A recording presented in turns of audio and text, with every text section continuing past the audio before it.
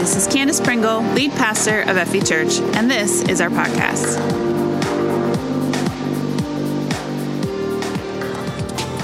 All right, we get to start a brand new sermon series this week. This one has been on my heart for a while, probably since the beginning of November.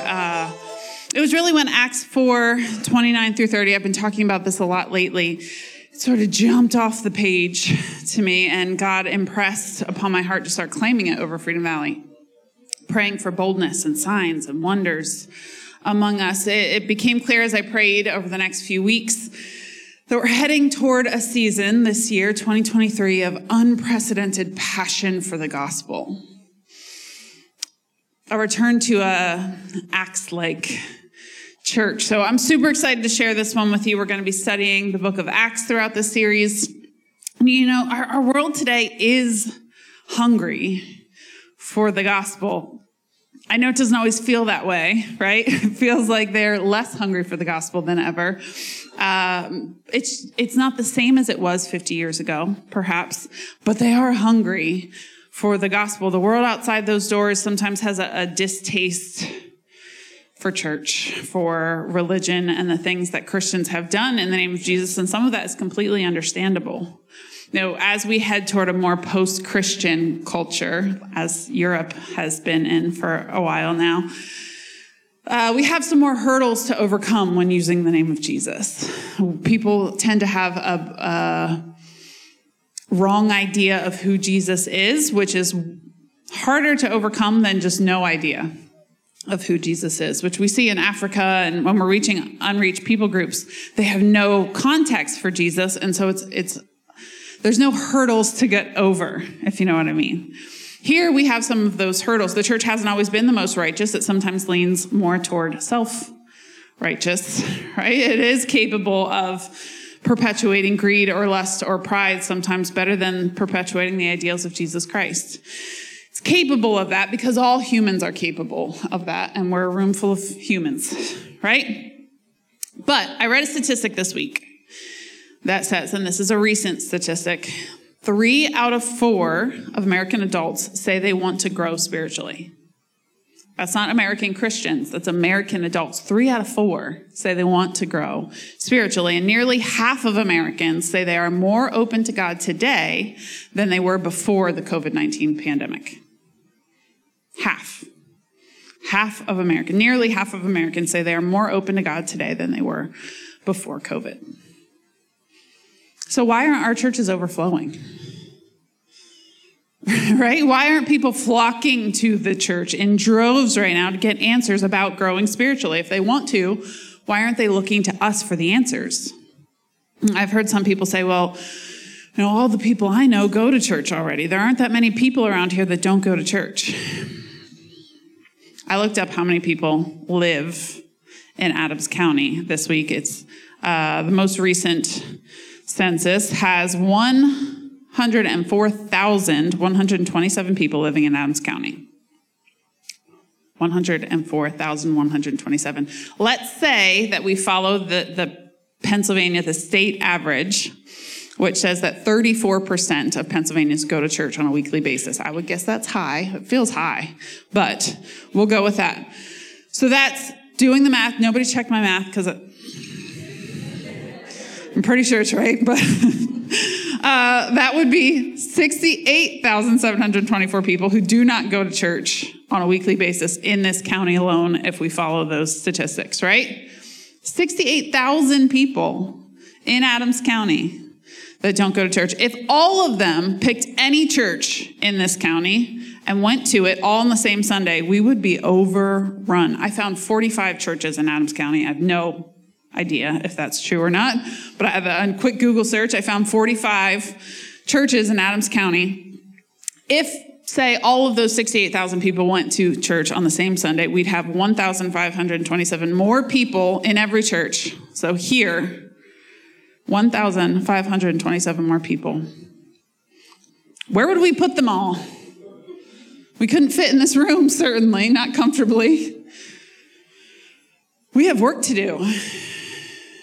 right? We have the gospel to preach, and we can't keep doing the same old things because the same old things may not work for a new generation. I believe the main thing that the American church is missing today is the fire, the passion of the Holy Spirit. We need to fall in love with the gospel like never before. Oh, Luke 3:15 talks about, it's the first time really that baptism in the Holy Spirit and fire is mentioned in history, not just in the Bible. It's John the Baptist preaching to his church, probably in the middle of the wilderness, and he's saying, he's pushing people toward looking for the Messiah, right? He's actually kind of pushing them away from him and saying, I am not the Messiah. Stop looking at me, guys. There's another one coming. Or let me just read this to you. Verse 15. Everyone was expecting the Messiah to come soon, and they were eager to know whether John might be the Messiah. John answered their questions by saying, I baptize you with water, but someone is coming soon who is greater than I am, so much greater that I'm not even worthy to be his slave and untie the straps of his sandals. He will baptize you with the Holy Spirit and with fire. He's ready to separate the chaff from the wheat with his winnowing fork.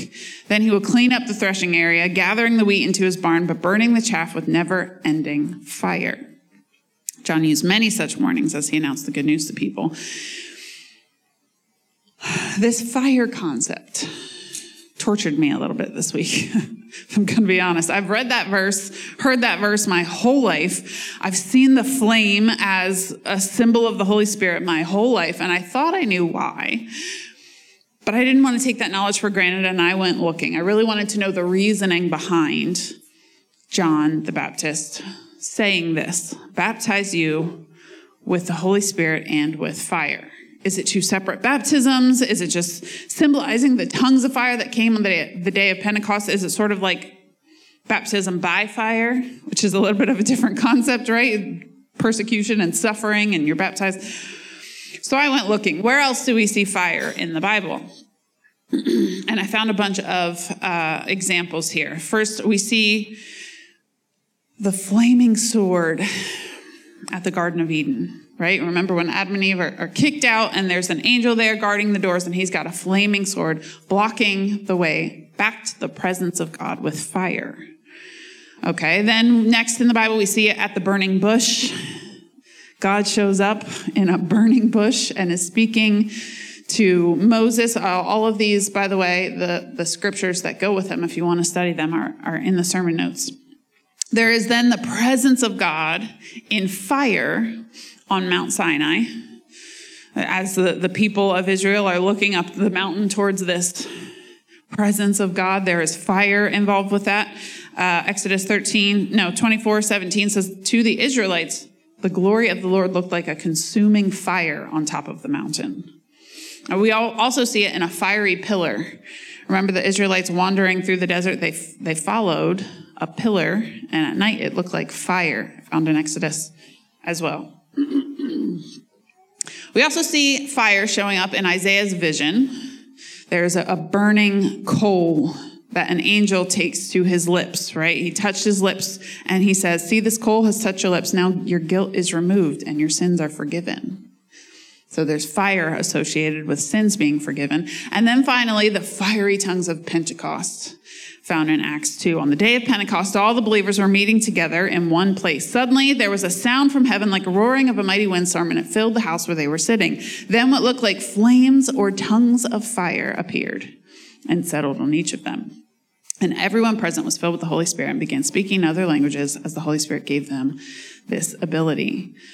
Like all of these examples are pretty much literal fire. But are we to take the baptism of fire in this passage literally? Is Jesus baptizing us in literal fire? Has anyone been baptized in literal fire? No, certainly not. But in all of these cases, fire certainly seems to represent the presence of God. And as I continued to study them, I found more and more ideas that fire represents within these passages. And I'm praying all of them over our church this year. And weirdly, they all start with P. Didn't plan that, but from my note takers, they all start with P. Here are the four we're going to talk about today. Presence, purification, passion, and purpose. Presence, purification, passion, and purpose. The presence of the Holy Spirit is definitely represented as fire in the Bible. There's no question about that. And in its most literal sense, as the passage I just read on the day of Pentecost found in Acts 2, the believers are gathered together in prayer, and 40 days after the ascension of Jesus, the Holy Spirit falls on them. And they could physically see what looked like tongues of fire on their heads, representing the new wave of God dwelling among us, within us, baptizing us from the inside out. See, before this moment in history, God was always on the outside. Right? It was what you did on the outside that mattered. That's why Jesus seems to be all about, the Jews seem to be all about cleanliness in Jesus' time. All about what they do with their bodies, how clean they are. They're obsessed with it. It was about what they put into their bodies too, how clean and holy they were from an outside perspective. That's why so much of Jesus' teaching is trying to change their mindset from what they do to how they do it. And he's showing us there's a layer under everything that we do. It's more about the heart with which they do things. Is it to impress the people around them or to genuinely love people and serve God? And most of the time he's rebuking them because it's about what's on the outside for them, not what's on the inside. The Holy Spirit dwelling within us changes everything. It changes the way we look at things. It changes our perspective. It changes our desires and our mindsets and the way we love people. It's the very presence of God. And it's when it goes from just head knowledge to heart knowledge. Having been baptized in the Holy Spirit, it's like your internal world being baptized. We just baptized 12 new believers last week, right? We got to see them baptized in water in Jesus' name as a public representation of an inward decision. They announced to the world that they were now following Jesus. But if you actually want to follow him into ministry, ministering to people, there is more steps after baptism, right? You have to actually sacrifice yourself. We're following Jesus to a cross, remember. He sacrificed himself for the sake of us. That's where we're following him. It's not going to be easy. It was never meant to be because we're following him to a cross. So if we're going to follow him even there, you need your internal world baptized. You'll need the helper, as the Holy Spirit is also described in the word. You need the helper, the very presence of God speaking on the inside. That's what the Holy Spirit does. I've been baptized in the Holy Spirit since I was a kid. We actually have always, as a church, believed in kids being ministers. I can remember growing up in that environment and really believing that I could reach my school and that I could be baptized in the Holy Spirit. We even had a Holy Spirit club in the attic of our shed in the backyard. And we would baptize other kids in the Holy Spirit. I kid you not. It was amazing. But I have grown up being baptized in the Holy Spirit. I've gotten answers to questions that I did not have. You know, I'm suddenly saying them out of my mouth when I did not think them before they came out. It's an amazing experience. I've gotten wisdom I did nothing to earn with the Holy Spirit living on the inside. I've gotten new spiritual gifts in the very moment that I needed them. My first time preaching, I was so nervous. I prepared for 3 months beforehand, literally on one sermon, which seems just crazy now. But sometimes it feels like I did not have that ability before I stepped on this stage. I literally said, God, if you're not going, I am not going. I need you up there. Your words, not mine. I have supernatural abilities to lead far beyond my physical ability. And each of those moments has stretched me and changed me and pushed me for the better. It's like something wells up inside me and suddenly I know exactly how to answer a question or handle a problem. I can identify evil spirits when I'm looking at them in the face or feel a rush of energy I just didn't have a moment ago. The Holy Spirit gives us power for ministry. That's what he does. I rarely feel that rush of his presence when I'm alone. Not just alone, like when I'm worshiping or something, I feel it, but when I need something from God just for me, it tends to come out when I'm ministering. Does that make sense? It's power for ministry. Like something wells up inside of you. The presence of the Holy Spirit is truly life-changing. The fire of the presence of Jesus himself is powerful. And think about just that metaphor for a moment, the fire. Right? Fire illuminates, right? It brings things to light. And there are times when it really does bring things to light. Sometimes I will see somebody holding back in conversation and I'll just immediately know why. That's like word of knowledge, word of wisdom, those spiritual gifts.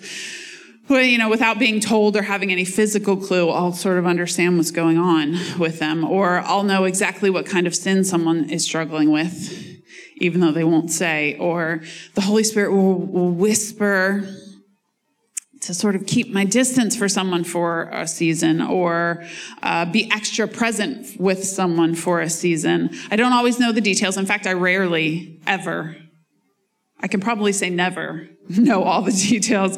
But I try to follow that prompting the best that I can because the Holy Spirit brings things to light. Fire illuminates way more than I can on my own, beyond my physical ability. But fire also warms. If you think through this metaphor, fire warms us. Right? It brings comfort and it shields us from the elements. The Holy Spirit has comforted my heart more times than I could even begin to count. He has influenced my decisions and path more times than I care to think about. And it's honestly scary to wonder about all the ways that he has protected me, shielded me.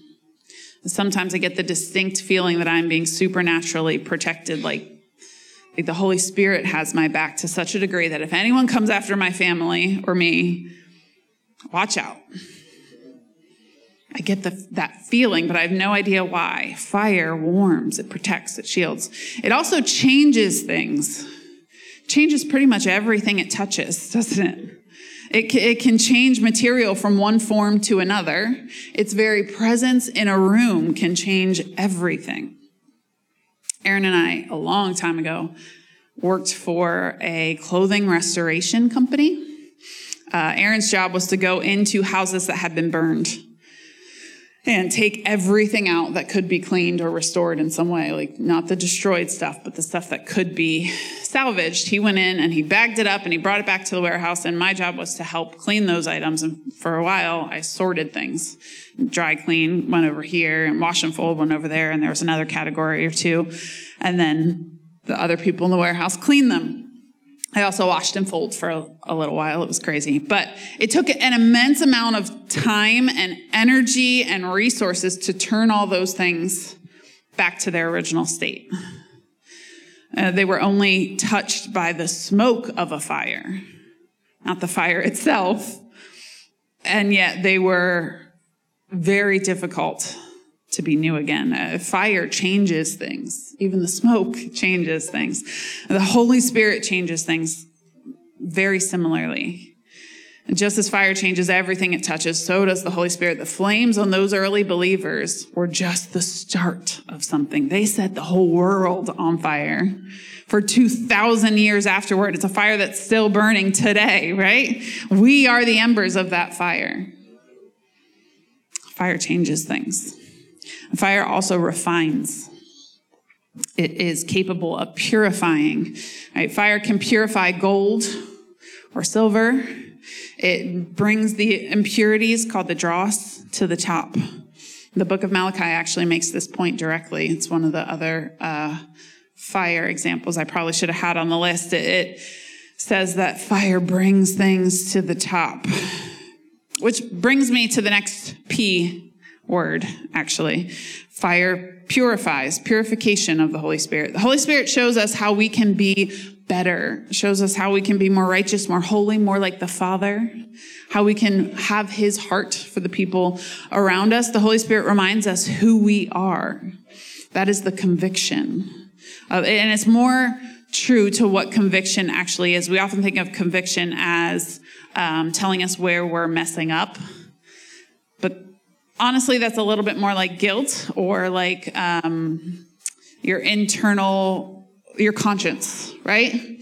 Telling us where we've messed up. It's more like guilt. Holy Spirit conviction actually more accurately pulls us back to the Father. It shows us how we should be acting, but in such a way that we want to. That's how you know it's from the Holy Spirit.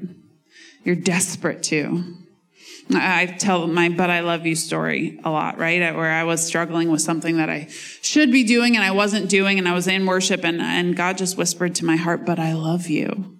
And in that moment, and I've never looked back from that moment, I started being obedient because I wanted to. It was never a struggle from that moment because God communicated his love for me. The Holy Spirit communicated his love.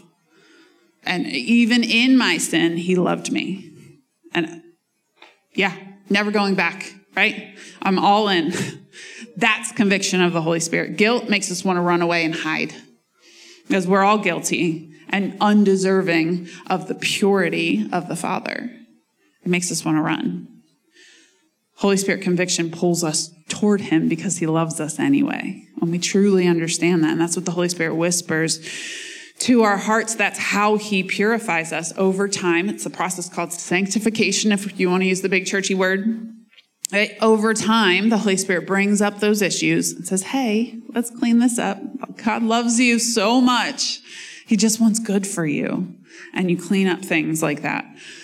Over time, the Holy Spirit reminds us how much God loves us and how much he wants the best for us. He convicts, he heals, he delivers, he whispers to our hearts, pushes us out of our comfort zones and into our God-given purpose. And for that to happen, we often need to let a few things behind. When we're walking with the Holy Spirit, our dross, our impurities, often bubble to the top. You see this happening with the disciples as they walk with Jesus.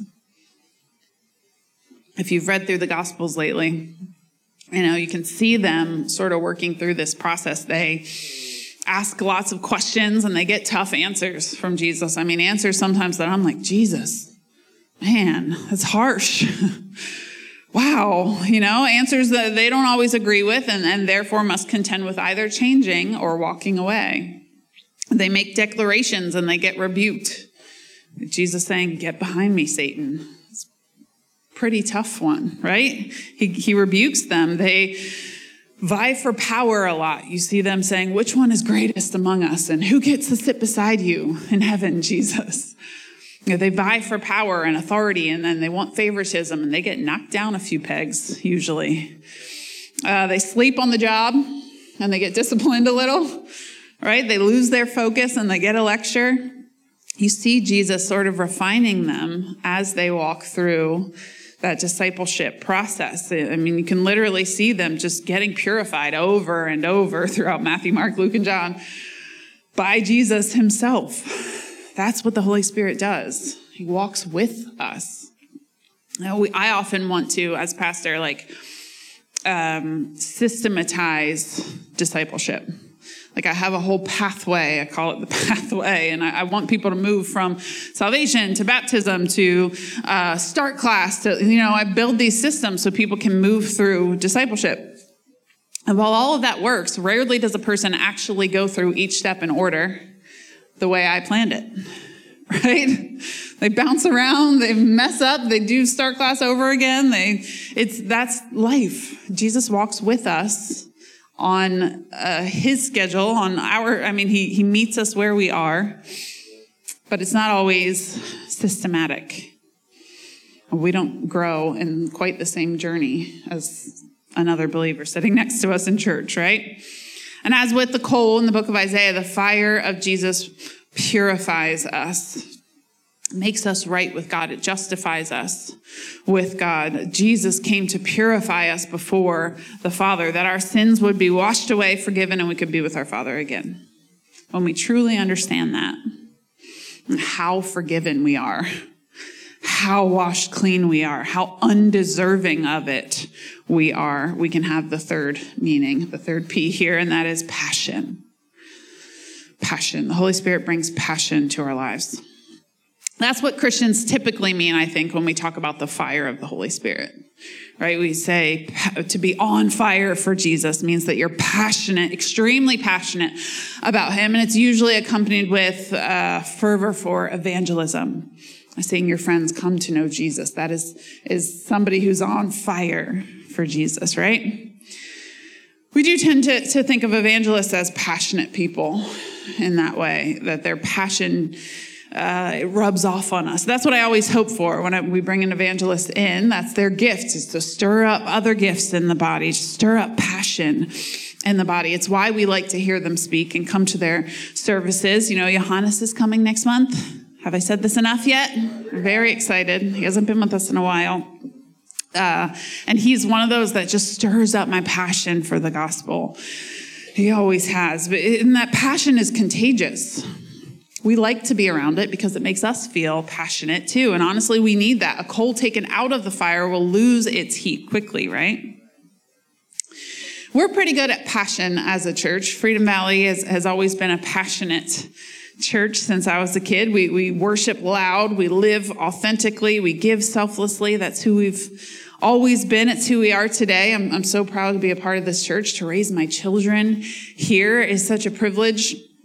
That's the church. That's what the church should feel like. That's what a healthy church should feel like. And we need that. We need to be around each other to stir up passion within us. Gathering together is a very important part of living this Jesus-following life. The early disciples did, the early church did. It's an important part of walking with the Holy Spirit, but it's not the only part. To sustain the fire, we need passion in everyday life. Do y'all remember the sermon series we did last year called, it just left, not just Sunday? What was it?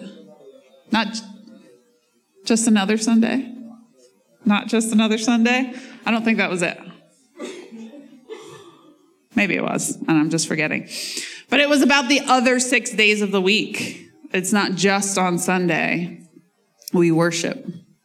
Right? We need the other 6 days of the week. So showing up at church isn't enough to sustain that fire throughout all the other days. We need passion in everyday life. Fasting and prayer should also be observed regularly. Prayer is what sustains the fire and makes it burn always. Prayer, the oxygen that keeps the fire of God in our spirit burning, the unprecedented flames. It keeps our focus. It changes our mindsets and attitudes. Fasting changes our perceptions faster than anything. And I know a lot of believers who have never fasted food anyway, are a little scared to do it. And believe me, I don't ever really look forward to it. I'm not like super excited about not eating for a couple days. It's no fun. But afterward, I'm always glad that I did it. And I can rarely point to an exact reason why, but things are different. My perception has changed. I can differentiate between who controls me. Is it my body that tells me what to do?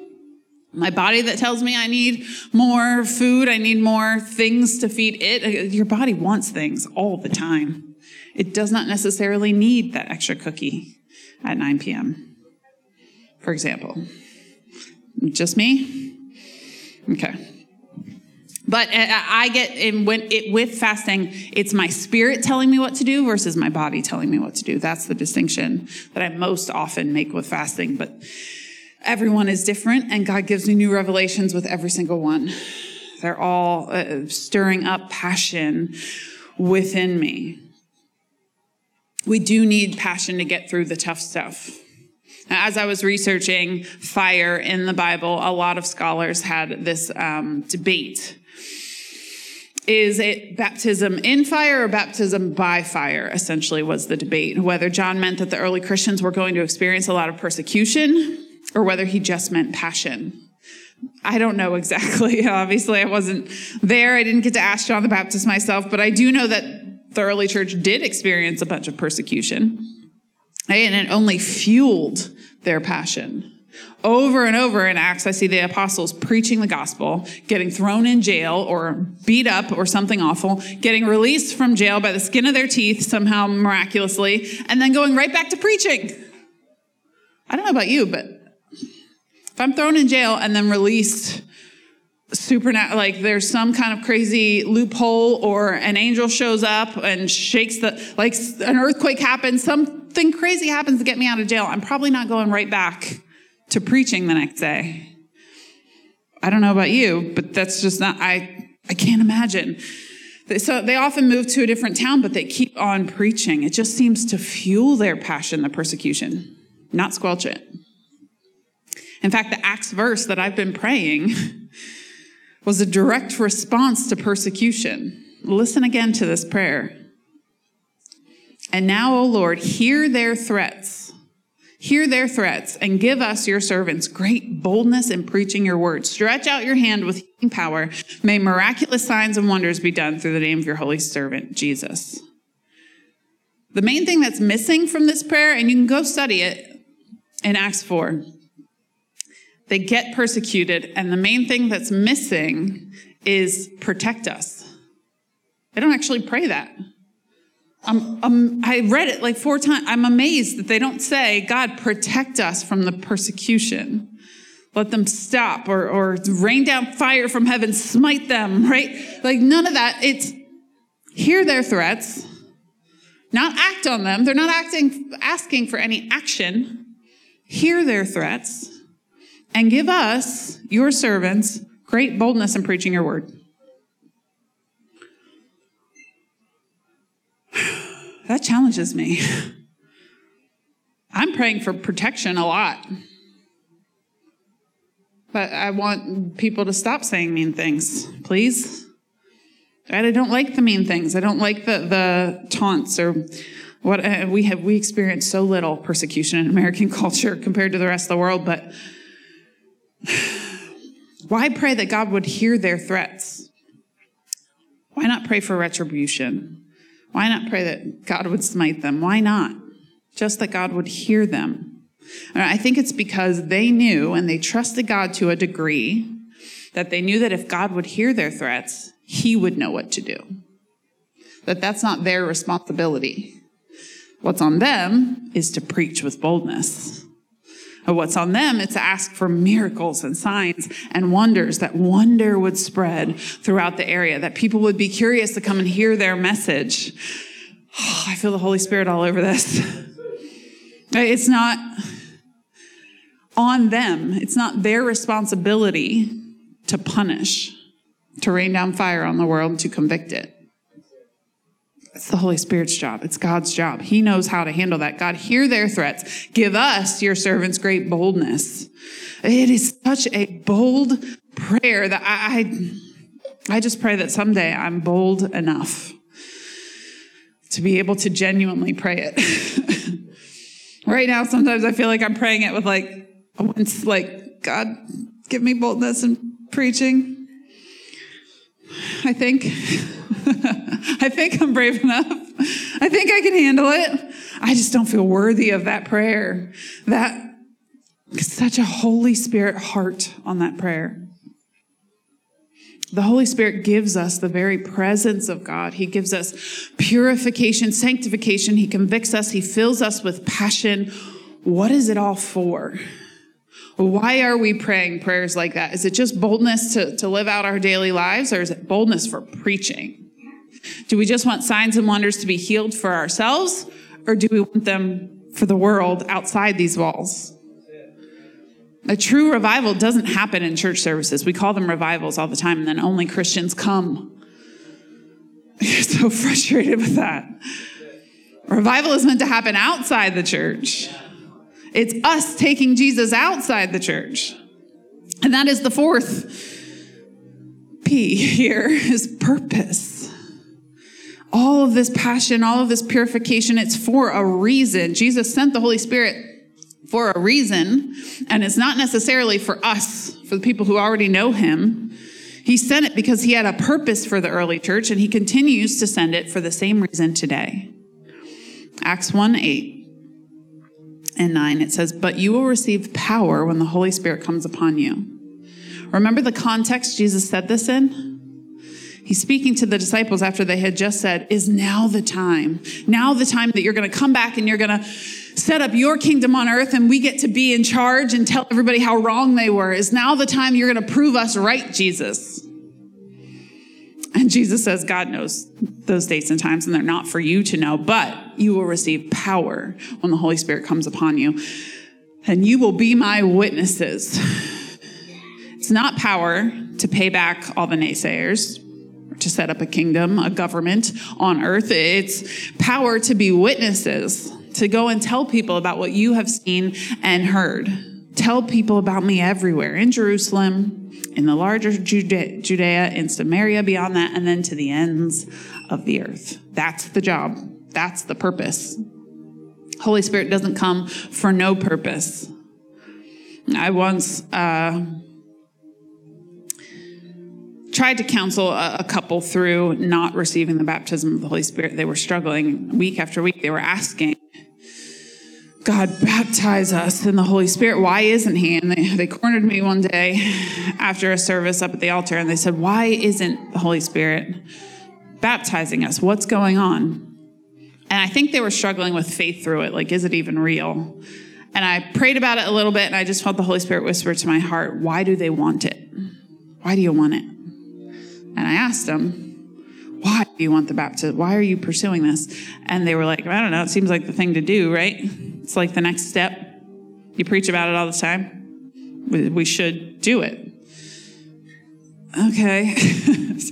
Yes, but why? Holy Spirit just kept asking why, and they didn't have a ministry purpose for it. There was no one else's life that was going to be changed through them getting baptized in the Holy Spirit. I think that's why. The Holy Spirit comes for a purpose, and it's to be witnesses. Your life has already been changed. Your soul has been bought and paid for when you claim the name of Jesus. You're going to heaven. That's done. It's a done deal when you claim the name of Jesus in your own life. The Holy Spirit comes so that you can tell others about Jesus. It's power to be witnesses. The anointing of Holy Spirit fire can manifest anytime there is ministry work to be done. The Holy Spirit was given so that the power we receive from him isn't for selfish purposes. It's not to build your platform and power. It's to build his. It's an anointing of service, an endowment for ministry. And not this. I'm not talking you need a pulpit and a microphone. I'm talking about using your spiritual gifts in your life outside these walls and within it. Don't get me wrong.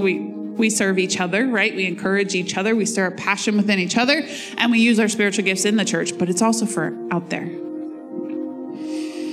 He gives us spiritual gifts to teach and to serve and to help and to be hospitable, to prophesy, to preach, to encourage. It's all for other people, not for me. The Holy Ghost fire is a friendly, passionate fire that ignites and harnesses our hidden potentials and treasures and talents.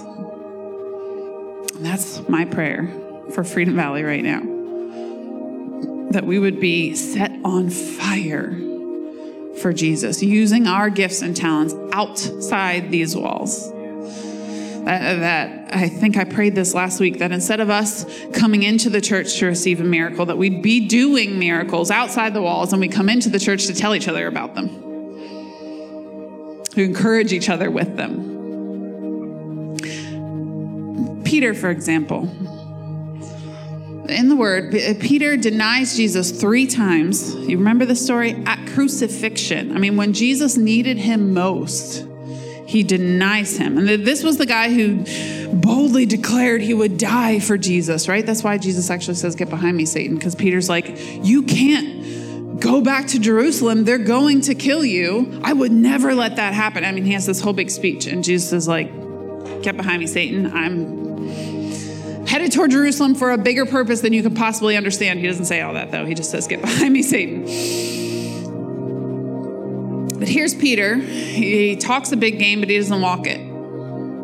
He says he would be all there for Jesus, that he's sold out, he's on fire for Jesus, but in the moment when Jesus needs him, he denies him 3 times. I mean, when the danger is at its peak, he's got all talk and no walk.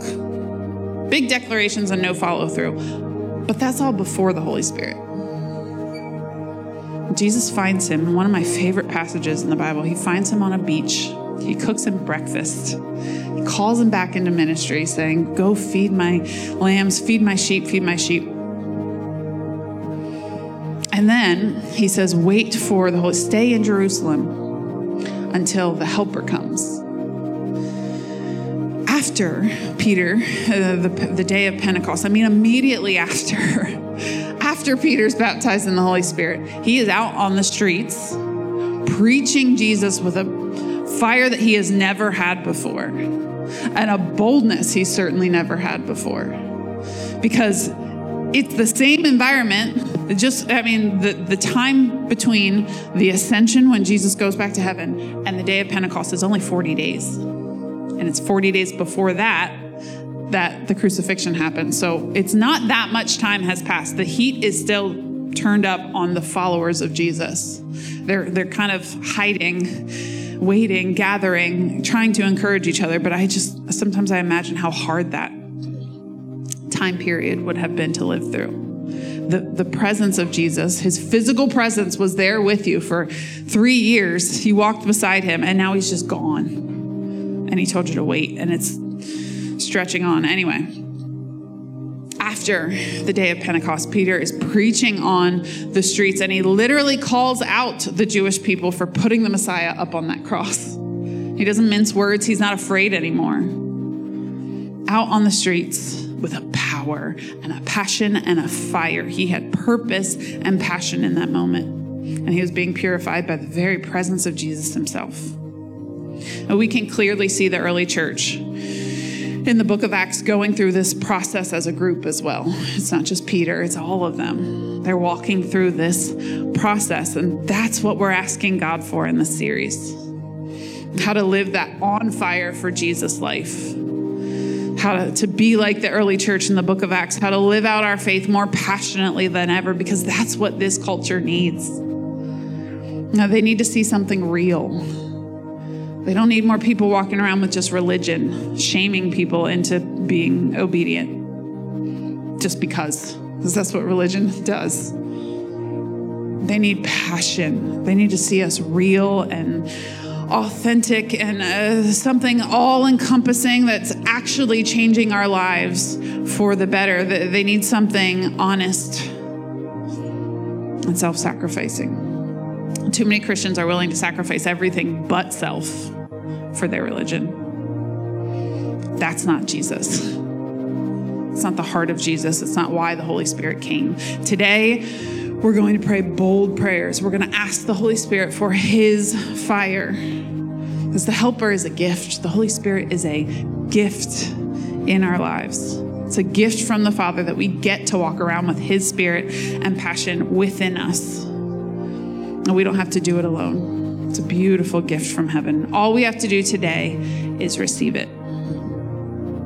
Throughout this series, it's my prayer that you would receive the baptism in the Holy Spirit, if you haven't already. And if you have, that you'd receive a renewed sense of passion and purpose to be able to go into this year with Holy Spirit fire, because we've got work to do, church. You ready to do that? Can we pray together? Let me do this. If you are actively asking for the baptism in the Holy Spirit, would you just stand as we pray?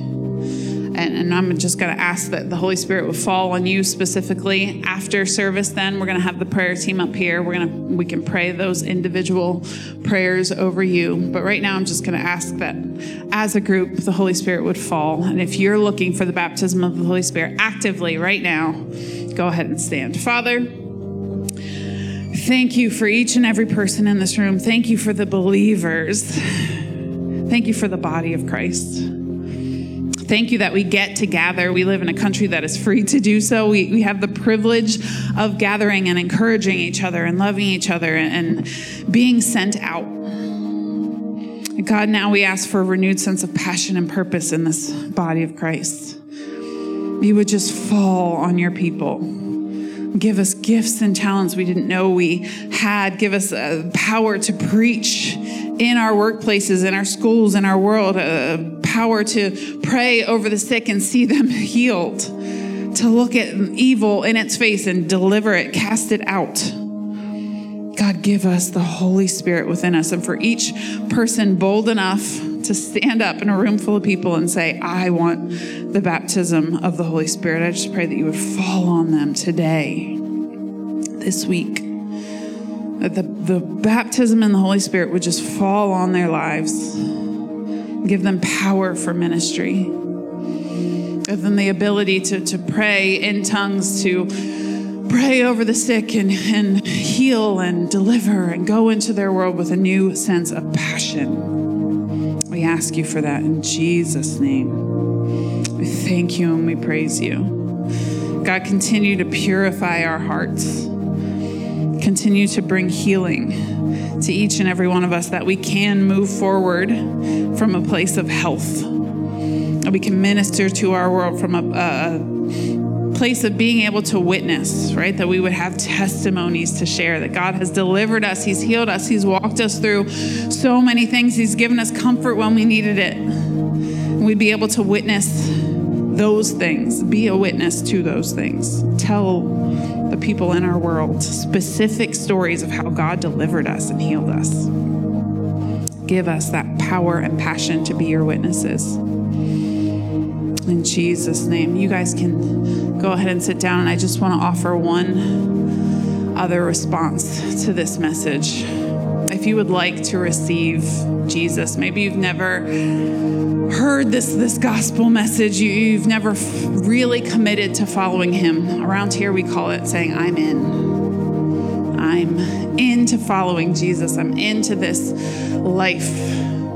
It is a whole different way of living, following Jesus. But while it's not always easier, it's always better.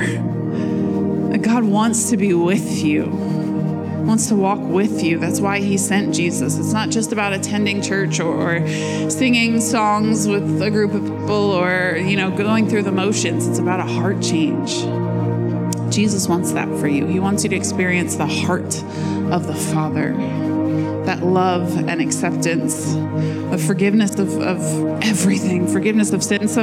Sometimes people come into church thinking that they're going to light on fire as they walk through the door, like I'm not worthy to be even in church. But let me encourage you today.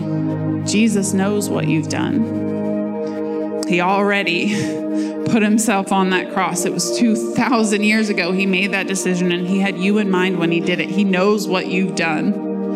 And he loves and forgives you anyway.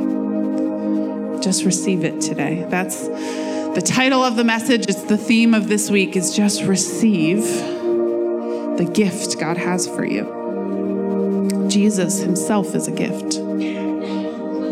He wants you to experience freedom, peace, hope for the future. And if that's you and you're saying, I'm in, maybe for the first time, or maybe it's been a long time, but I'm in. I want Jesus. Would you just raise your hand where you are if you're sitting in this room? I'm in. I'd like to pray for you. If you're watching online, you can text the number on the screen or type I'm in the comments. I'd love to help you through that decision as well. Anyone here in the room, just raise your hand up high. I'm in. Awesome. Thank you. Just keep that hand up for a moment. The ushers have a little card for you. Down here in the front, guys. Father, I thank you. Praise you for what you're doing in this church. Thank you that you are renewing a sense of passion within us. Do that throughout this series, God. I'm just boldly asking for passion, boldness preaching, for those signs and wonders as talked about in Acts 4. I boldly pray that I would have the faith, that we would have the faith to trust you to handle all the things that aren't our business, and to light that fire within us. We thank you and praise you in Jesus' name. Amen. Thank you so much for joining us today. If you made a decision to follow Jesus, please let us know by going to fv.church/IamIn. And remember to download our app for more content and helpful links.